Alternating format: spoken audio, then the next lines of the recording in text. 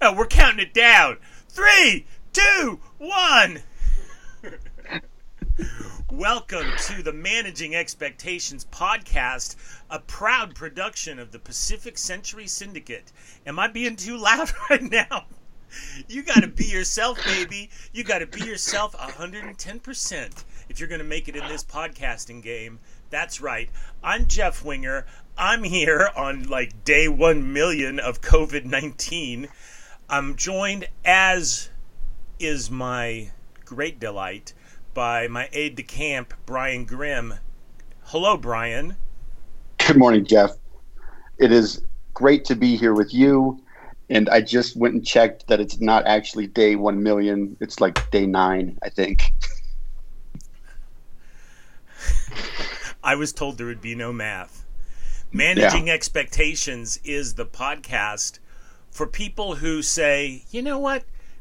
It's good enough. It's good enough. Don't let the perfect be the enemy of the good.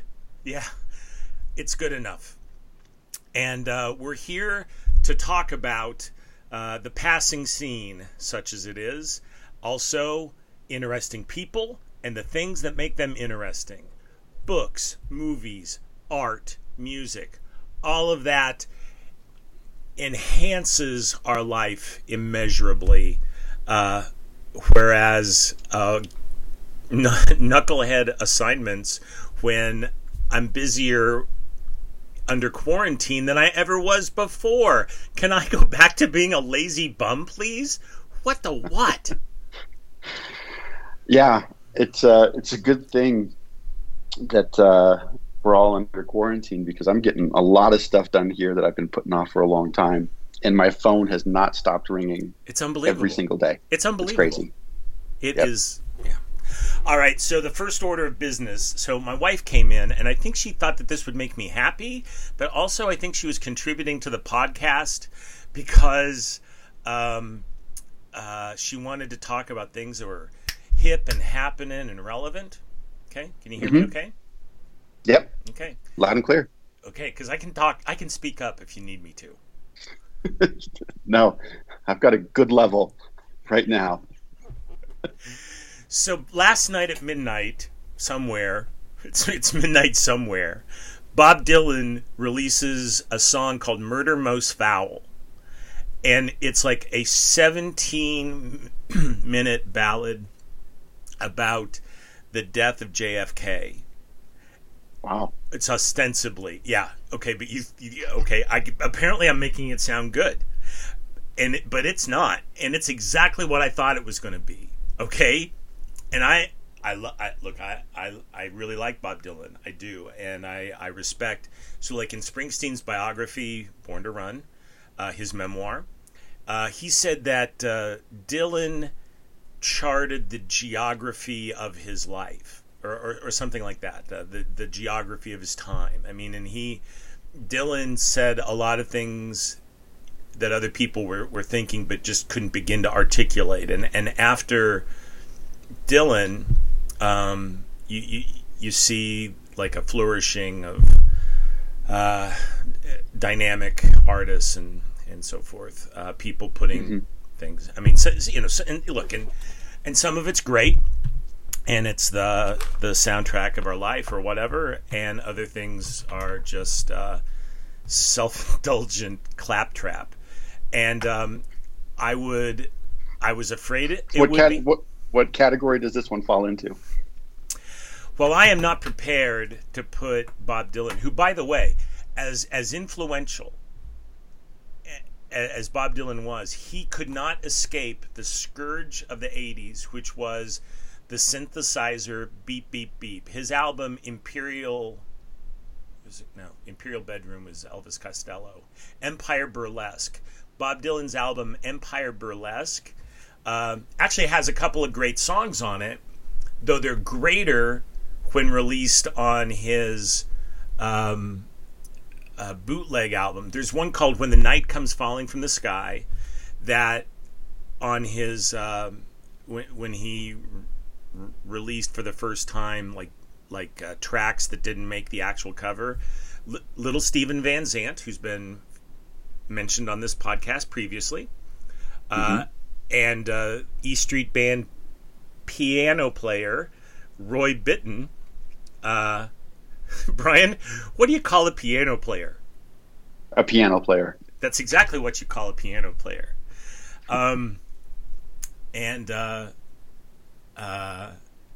It's like this great rocker, but if you hear it on the Empire Burlesque album, it's horrible. It's like got this Flock of Seagulls synthesizer in it, and you just think, what the what? Okay, so Dylan is not above criticism. Okay, I mean he's kept it hot. He's, you know, in the last several years he's become this, like, you know, modest, you know, traveling blues man. You know, he's outlived many of his contemporaries, you know, and he's just doing like his own thing. But this Murder Most Foul is essentially this. It's exactly what I thought it was. It was like, it's like this opus to baby boomer touchstones. It's like a slow, it's like a 17-minute version of We Didn't Start the Fire. Did you see it coming? Did you see it coming? I saw it coming. I mean, and there's no excuse for that. None. I'm sorry. And I don't want to start the day mad at Bob Dylan, for heaven's sake, you know, who's arguably his contribution to the culture is greater than my own. I say with due modesty. So, Hurricane is greater than Murder Most Foul? Yeah, Hurricane's a great song. By the way, it's interesting to hear that on playlists in places like, you know, whatever, Trader Joe's, because or Starbucks, because it uses a word that is very unpopular with contemporaries. You know, as it should be. But I mean, you know, see, there was Dylan had an artistic reason for using it. I mean, right? Yeah. A couple of weeks ago, I was at a coffee shop. And the Hurricane comes on, and I'm like, I might just hang out for another 6 minutes and just see which version they're playing. And it was the album version, yeah, not the radio edit. Also, Ricky Jones. Ricky Jones is like who you get when you can't get Joni Mitchell. Some people will argue with me about that, but she had a huge hit, Chuck E's In Love. No, so Ricky Lee Jones, Tommy Lee Jones. So somewhere between Tommy Lee Jones also had a few hits. He did. Somewhere between Tommy Lee Jones and Ricky Lake, there's this chick singer who's who you get when you can't get when you can't get Joni Mitchell. And she had a huge song. You could be Googling, by the way, Chuck E's In Love.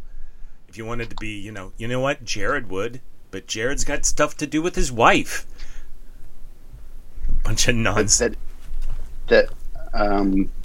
Yes. Ricky Lee Jones. Way to represent, Brian. Okay, so anyway, Ricky Lee Jones. That song was released in 1979. Yeah. Yeah, it was huge. But it was, yeah. And she uses a word artistically in that song that Bob Dylan also uses in Hurricane, and they don't bleep it or silence it when playing it in, for example, a coffee shop or whatever. Right. And I just think it's because people don't know. Because, I mean, I guarantee you that if they had any idea that the content was there, they would be freaking out. Yep. And those songs would be canceled forever. Yeah. I don't know.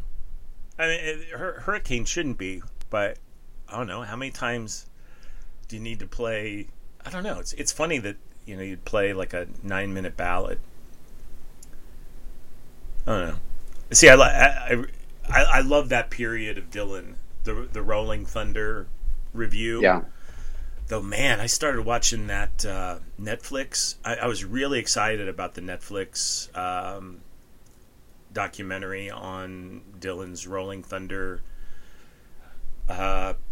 review period. I think Scorsese even did it, and Scorsese's No Direction Home was exquisite. In fact, maybe I could get Mrs. Winger to sit through that. I don't know. It's kind of long. If it takes 2 nights, but well, yeah. Scorsese movies aren't typically very long. I mean, he keeps them. They're usually a tight 90, aren't they? It was on PBS, man. It was probably during, begging week. Anyway, that Rolling Thunder, it was really self-indulgent nonsense. I just couldn't abide. But the music's great because at that point he'd gotten electric and was, I don't know, I think he started telling other people's songs. Or other people's stories. It wasn't all about, being a folk singer in Greenwich Village. I don't think it was all about Vietnam and I think even important matters like civil rights. With Hurricane, he put in a much more compelling way. I mean, whether or not Reuben Hurricane Carter was innocent, and I know that the movie had a particular point of view, but I don't know that we know. So whether or not he was innocent, I mean, it certainly captured the zeitgeist in telling the story. It captured the attitude of racist cops and right. people in the black community and so forth. And so, which by the way is the context in which I think the N-word is used in Hurricane. Some people thinking that Carter got too big for his plays. Right. Yeah. So, you better go for a minute. I got to catch my breath. Okay. Oh no, I got it. He, by telling other people's stories, I think he did it in a way that was less whiny. I liked Pete Seeger. Went crazy, and that was awesome too. When Dylan goes electric and Pete Seeger goes crazy and tries to get an axe and cut the power cord. I mean that's awesome. I mean, and Springsteen has a lot of respect for Pete Seeger, who I think just finally died at the age of 148. But Springsteen's album, The Seeger Sessions, I think Springsteen at some point in the live show says, these are, Pete Seeger's like your grandpa, if your grandpa could still kick your ass at 86, something like that. So, I think Dylan found a side of himself in the 70s that were probably indulgent in that era of blow and excess, but was still very profound and relevant. And I'm breathing now. You go. Okay. Switching things up a little bit. A couple of weeks ago, you probably saw this, that Robert Conrad died. I did. And I had I always knew who he was, but when I had heard that news, it took me back to being a kid and watching Wild Wild West on Channel 2 when I was sick at home or got a day off from school, and I loved Wild Wild West. I loved Wild Wild West too. It was so great, and it always had the same format every single time, and there was always a little twist at the end, and but it was so good. And then the cartoon that was kind of like the bump in between, right? The live action was just great. It was fantastic, and it was just such a great show. And so I started reading about that, and it talked about how many times he would tear through those skin tight blue pants that he wore because he was required to do so many stunts and jump around. But he would he'd tear them all the time. He'd have a blowout, and so he started wearing blue underwear so that way they didn't have to stop the scene. It's just great, just so great. Yeah, yeah. No, that was I remember being a little kid. So let the record show that while I'm older than you, I am too young to have seen the Wild Wild West when it was on prime time. I saw it as you did, in like after school reruns or something, Right. rather than like being outside and running and playing. Right. And I remember wearing my mom out asking for an Eisenhower jacket because that's what that like short jacket Right. that Robert Conrad wore was. And man, who knew the sartorial influence that Ike would have? Not only did that guy conquer Europe, he also put that awesome jacket on Robert Conrad and made me want one. Though I got to tell you, if I think about it, if you just add dingle balls, you pretty much have a flamenco dancer jacket. It's a fine line. I'm not sure that a heavyweight like me could pull off an Eisenhower jacket at this point. It would just look like a comic book guy. Just try it. I mean, just try it one time and see, because I don't think you'll ever really know unless you do.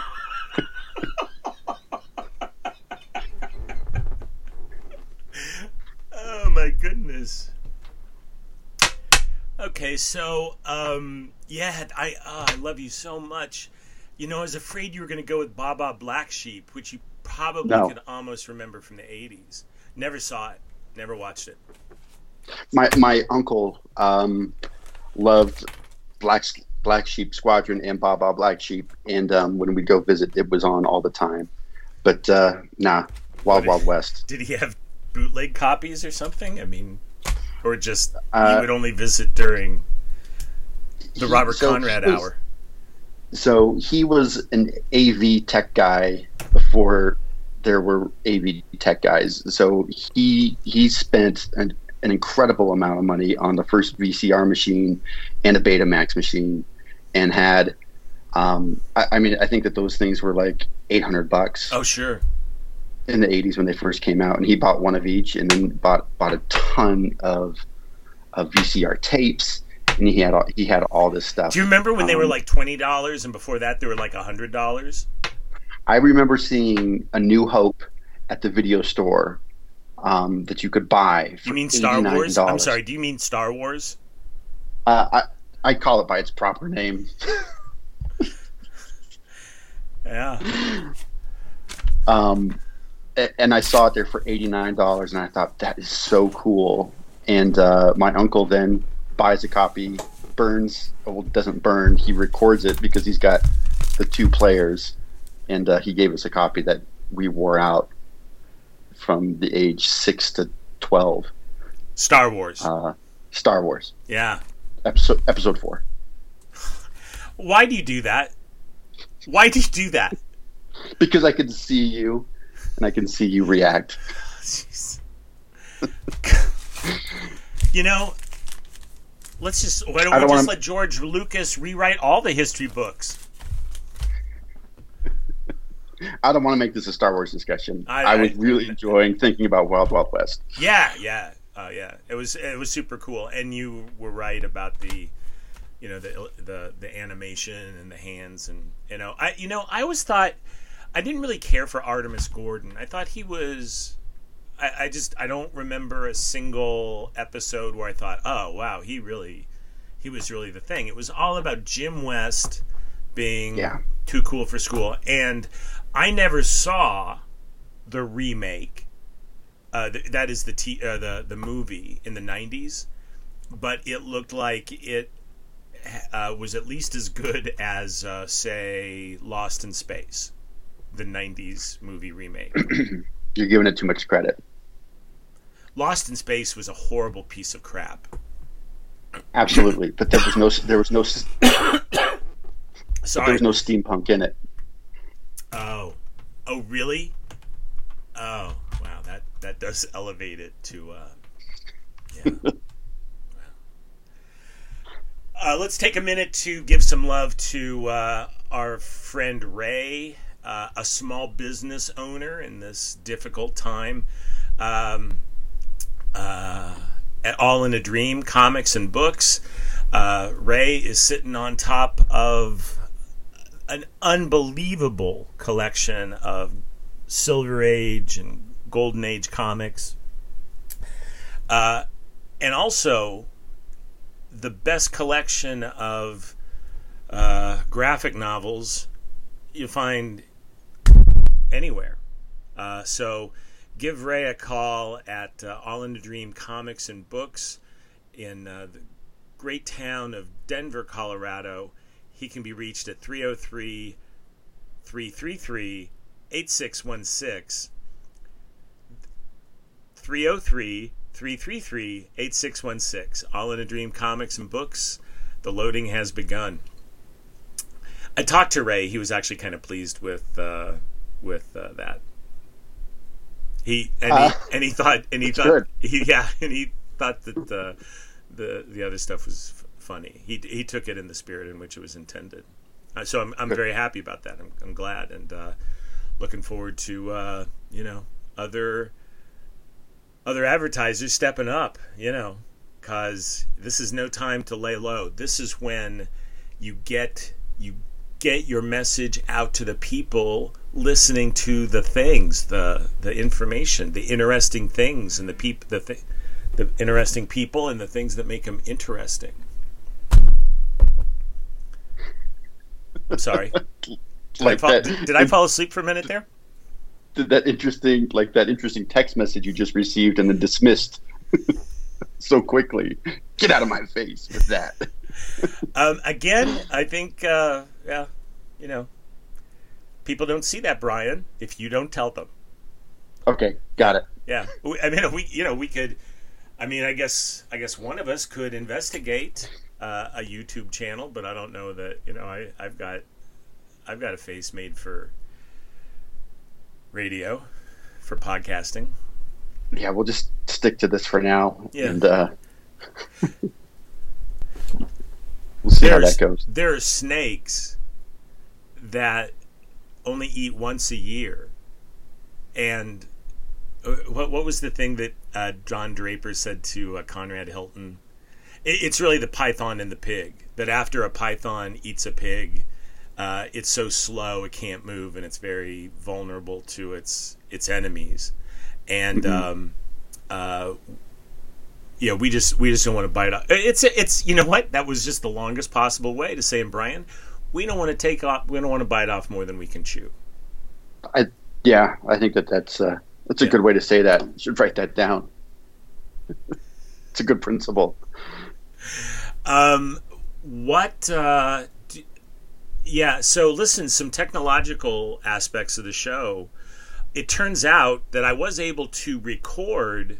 Okay, so there were some guests that I failed to, that it seemed like I wasn't able to get, but I did get them. It's just when I emailed them, they didn't come through. So this is going to be like our 6th episode in a can. And what you and I have to figure out is how you can upload them, because we've got to get people going to where they can hear Managing Expectations. The people want it, Brian. They're hungry for it. This is the information that they need. It's a wholesome diversion. Right. In these Divergent. Now that's a good movie. You like that Kate Winslet? Does she show her bum in that one? I don't know. I actually haven't seen Divergent. The Virgin? Divergent. Oh, sorry. You just said wholesome a few minutes ago. Let's try to keep it on that plane. Yeah, let's take it easy. I don't think I've ever seen any of the Divergent series. No. Why would you? Well, you've got a teenage daughter. Wasn't she interested? She read the books. Okay. Yeah. Hunger Games? Oh, yeah. Big time. But you guys watched the Hunger Games movies. Mm-hmm. So did I. So why did we watch? Okay, so you've got kids to make happy. I do not. why do we watch the Hunger Games movies but not the Divergent movies? Except, I mean, is it just a J-Law thing? No, I don't think so. I think that Ella watched them first, and she said, "Yeah, they're just not very. The movies just aren't very good." While she did enjoy reading the books, she just didn't think that the Divergent series was very good on film. So, okay. So the rest of us didn't dive in. Okay. So you let your little girl set the tone for the movie. Yeah. She pre-screened stuff for us and lets us know if it's acceptable for the rest of the family. That's funny. It's a pretty good arrangement.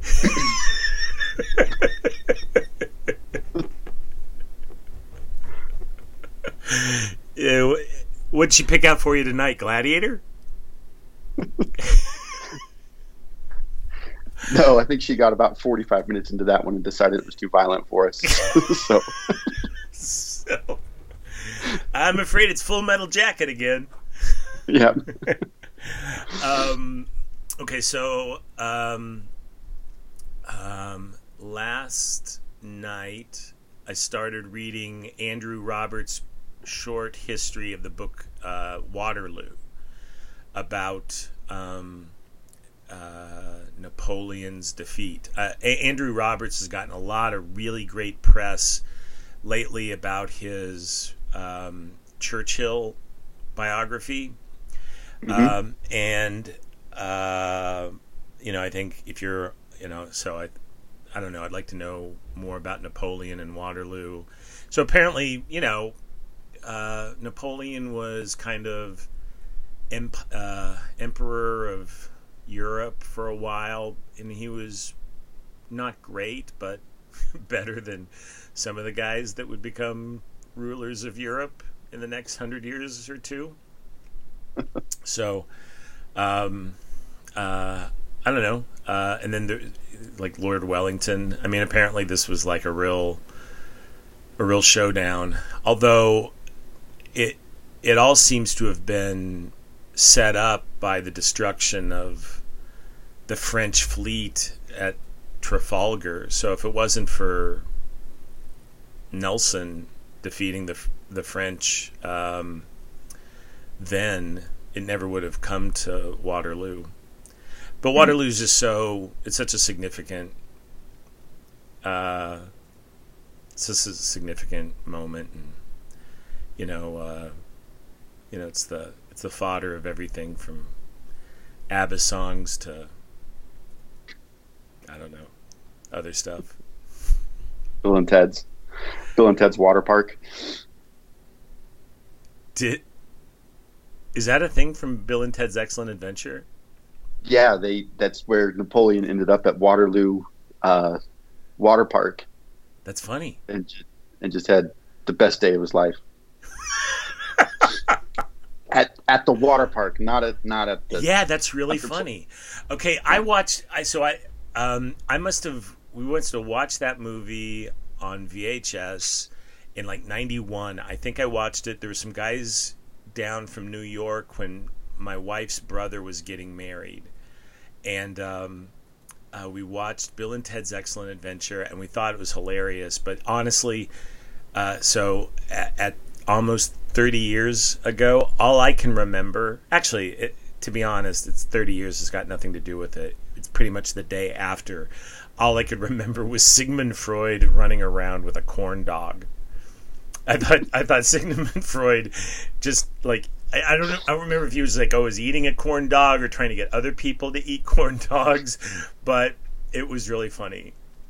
Yeah. Yeah. I showed it to the kids a few months back, and it's pretty funny. It holds up. Yeah, it does. It's not great, but for what it is, it's a pretty good movie. So I'm not so familiar with all of the Keanu Reeves oeuvre. I think I just said the word egg in French. I was about to say, does he have a line of organic eggs? Probably. You think he doesn't? Oh, Yeah. But when he makes fun of himself, like his deal in Always Be My Maybe, did you see that? yeah, it's hilarious. It was hilarious, right? Yeah, Man, when what's his name says, "I like the simplicity of a onesie," that was so funny.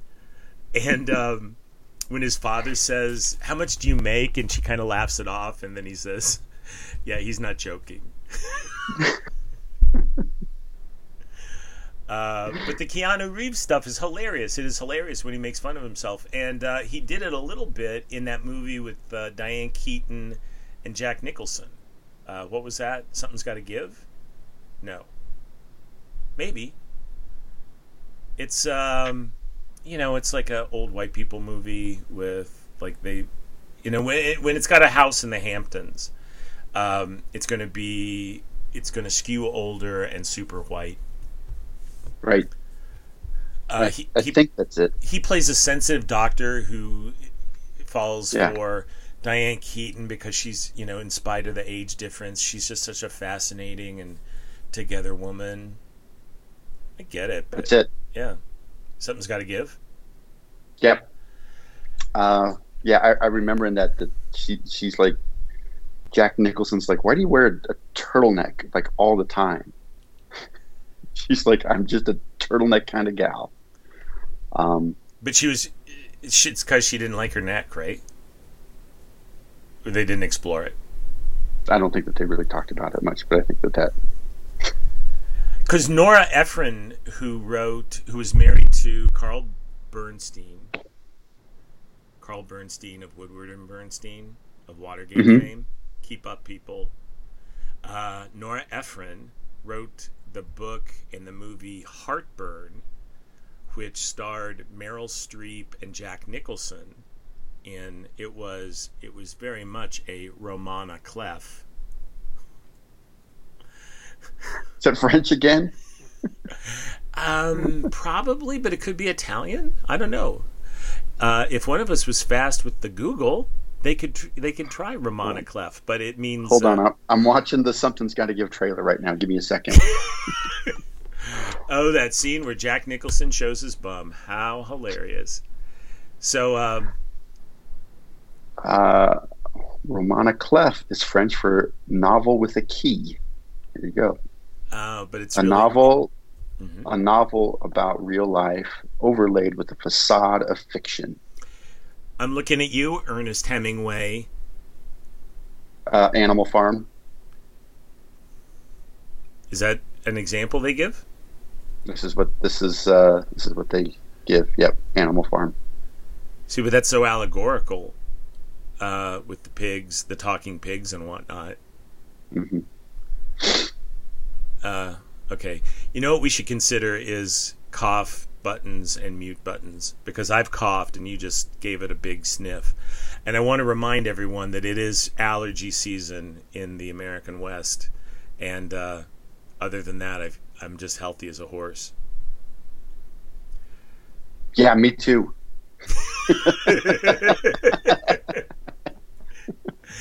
Hey, Brian, when does the nurse come in to change your IV drip? I've got about 6 minutes left for the podcast, and then I'm going to have to hop off. I've been hitting my painkiller button. I hate that they max that thing out. They put a ceiling on it. Yeah. So Nora Ephron wrote a book called something like "I Don't Like My Neck" or "I'm Unhappy with My Neck" or something. It's something that some ladies get because, as I've said, look, I'm not an old lady, but if at this stage in my life, I either have the choice between a double chin or losing weight and having a turkey neck. Yeah. And I'm afraid it would be like a Bill Bradley turkey neck, a man who played for the New York Knickerbockers before he became a member of the Senate, a giant of the Senate, if you will. Is he still alive? Or did Bill Bradley die a couple years ago? Do you remember? I think he's still alive. Okay. Yeah. Good for him. 76 years old. Not as old as 6'5". Not that tall for today's NBA. No, that's your starting point guard. That's 6'5". What did he play? Was he a forward? I would think he was a small forward. Let's see here. Not that it matters, but yeah. You had what was I? There was a basketball thing that I was thinking of. I don't know. Shooting guard, small forward. Okay. Go. So a 2 or a 3, as they say in the game. A +2, -3. And it's if he's truly 6'5", and I don't know that they lied about it back then, but I don't know that they didn't. But if he was really 6'5", that makes him an inch taller than Charles Barkley, who was always listed at 6'6", but was actually only 6'4". Really? Yeah, Barkley was not that tall and considering that he was like perennially the second best rebounder after Rodman, who's like this weird, freaky, all elbows kind of guy. Right. I mean, Barkley was just throwing mass at the problem. Physics does tend to win, but it's like Rodman had this like weird mathematical ability to like anticipate the trajectory while also being able to like worm, as his name was Worm, mm-hmm. his nickname was Worm, his way into position. But I would not like to have dinner with Dennis Rodman. I would love to have dinner with Charles Barkley, though I don't know how. I don't know how I would get out of gambling with him.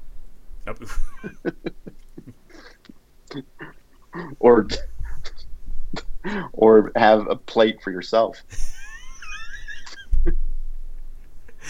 Did you ever see that sketch on Saturday Night Live where Kenan Thompson was Charles Barkley and Kristen Wiig was Bjork? Yeah. That was so funny, man. I loved Charles Barkley's game when he was playing, in the 80s and 90s. I did too.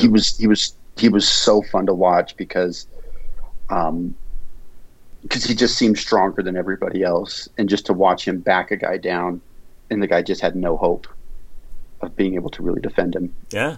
He was a lot of fun to watch. Yeah, I agree. I like him now. I mean, I like. I like what he has to. I think he's funny. I think he's insightful. I think he's kind of,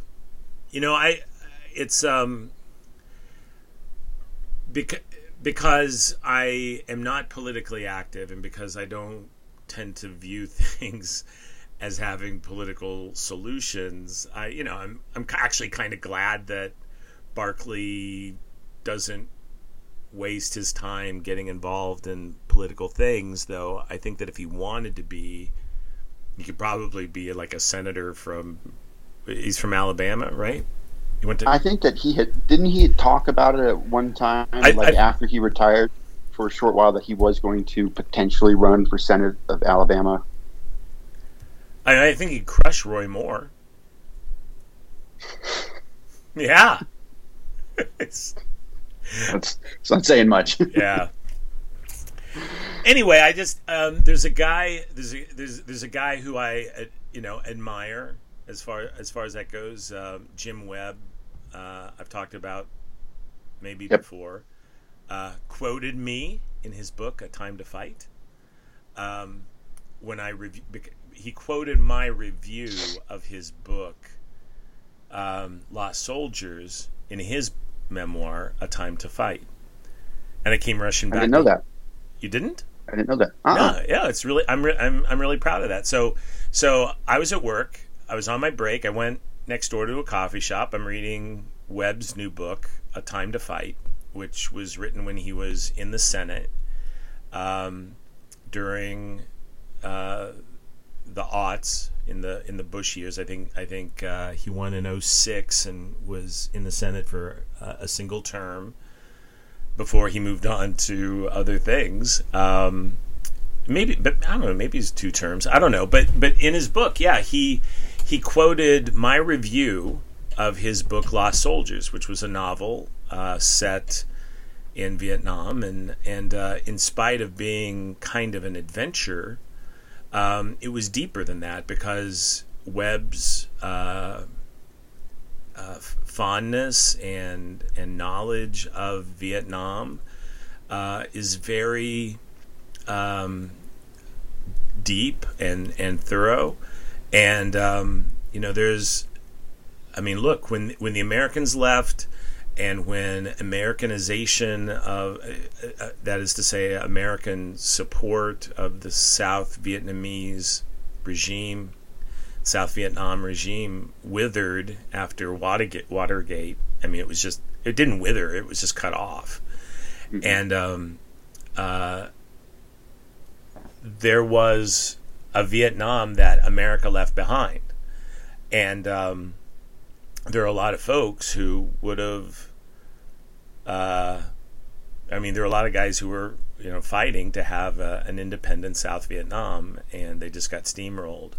And I think that Webb's book Lost Soldiers really captures that in a way that and I said so. I said so in the review that I wrote for it, that was published in the Asian Reporter of Portland, Oregon, and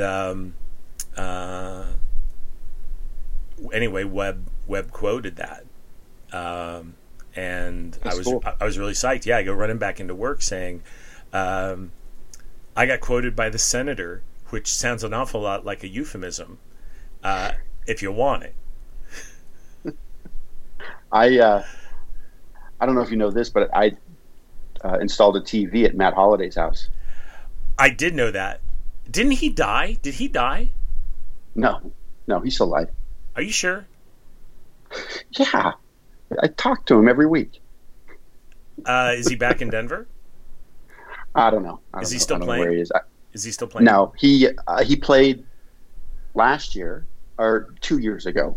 He came back for the Rockies for one season, and then I think he's retired. I think he's coaching baseball, like youth baseball or college. He's coaching college baseball in Oklahoma. That's what he's doing. Okay. It's the time it's time to take a quick break. Talk once again about All in a Dream comics and books in Denver, Colorado. A staple of Denver cultural life for well over 30 years, and you spend over 30 years on East Colfax, and man, you deserve combat pay and a shout out on this fine podcast. That's right. It's I've done most of my serving the public in the suburbs, where in spite of is it Karen that wants to talk to the district manager? Right. Yeah. It's better than glue sniffers and whatnot. But anyway, don't let that put you off. I mean, it's gentrifying like all giddy up. Do you know anything about that area? I mean, is East Capitol Hill, is it still what? You kind of keep your finger on the pulse of the Denver market. I do, and Capitol Hill is a widely eclectic area, and you'll have a $2 million condo right next to something that is not a $2 million condo. Okay. And so as there are certainly hot neighborhoods within Denver. Capitol Hill has been kind of lagging behind some of the other ones, but it still is up and coming for sure. So really interesting area. What's it like there around Central Park in Denver? I mean, similar sort of thing. Civic Center Park. Well, what's the one with like the Natural History Museum and the City Park? Is that what it's? Okay, I'm sorry, City Park. I called it Central Park, but it's not Central. Yeah, it's City Park. I think Central Park is. I think it's on the East Coast. Maybe we can look into that. We'll Google it later. But what do you know about the areas around City Park in Denver? Hyper expensive. All of them? Most of them. Because like north of Colorado Boulevard's not that nice, is it? It's not that nice, but yet you get down. Not yet. Yeah, you get into some of those older homes, and they're on really, I mean, like quarter-acre lots, which is just very difficult to find in any kind of urban area. So it's desirable and very expensive. Okay. Quarter-acre lots. I should check out and see. I should look and see how big my lot is. I remember when I was a kid in Indiana, we had an acre lot in this. It seems amazing now. I used to mow it with a push mower. Well, why is that so funny? And that's probably all that you did all summer long. I also read comic books. Speaking of which, we didn't really... Okay, so we were talking about East Colfax and All in a Dream comics and books, which have been contributing to the cultural and intellectual rubric of the Mile High City for over 30 years. Visit Ray at Fillmore and East Colfax. You can reach him at 303-333-8616. All in a Dream comics and books. The loading has begun.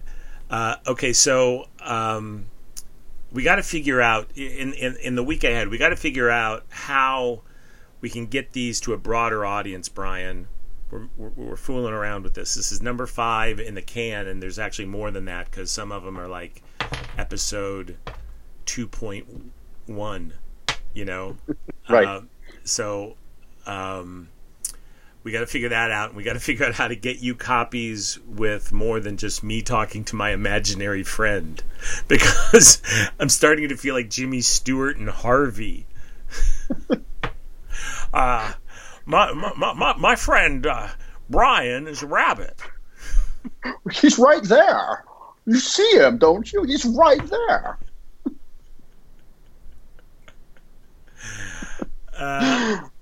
Go ahead. Very good. I think we're getting up against the clock here. You have something to do you? Because it's the second time you've mentioned it. No, it's not. Yeah, it is. The first time was really subtle. Yeah. I didn't mean it the first time. But now you do? Big time. Oh, what the what? No, Jared, you're bailing early. You know, I guess it's just time for me to suck it up and do some work here in COVID-19, day 1 million. Yeesh. Day 9. Hey, do you actually know this? Do you know that? So I have been quarantined as all giddy up.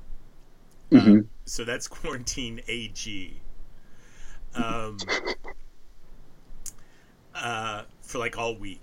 I've hardly been out of the house, though my wife has had people come in. But today I kind of have to go pick up a prescription, so I got to go to Sam's. Does that like reset the clock? Does that like as long as I stay 6 feet away from people and I'm out in public, as long as I'm 6 feet away, I'm okay. Yep. And I've had to venture out a couple of times. I keep, for whatever it's worth, I keep a thing of bleach wipes in the car, and I wipe things down as I go in. I wipe down the door handles on the car when I get into the car and leave the car, and then try to keep my hands clean in between. So just be careful out there. Okay, whatever. All right. So that's going to wrap up this week's Brian Grimm edition of Managing Expectations, the podcast brought to you by the Pacific Century Media Company. We gotta get some work done on the website. We got lots of stuff to do, but we'll just have to work it in because you've got a thing. And so thanks everybody for listening to Managing Expectations.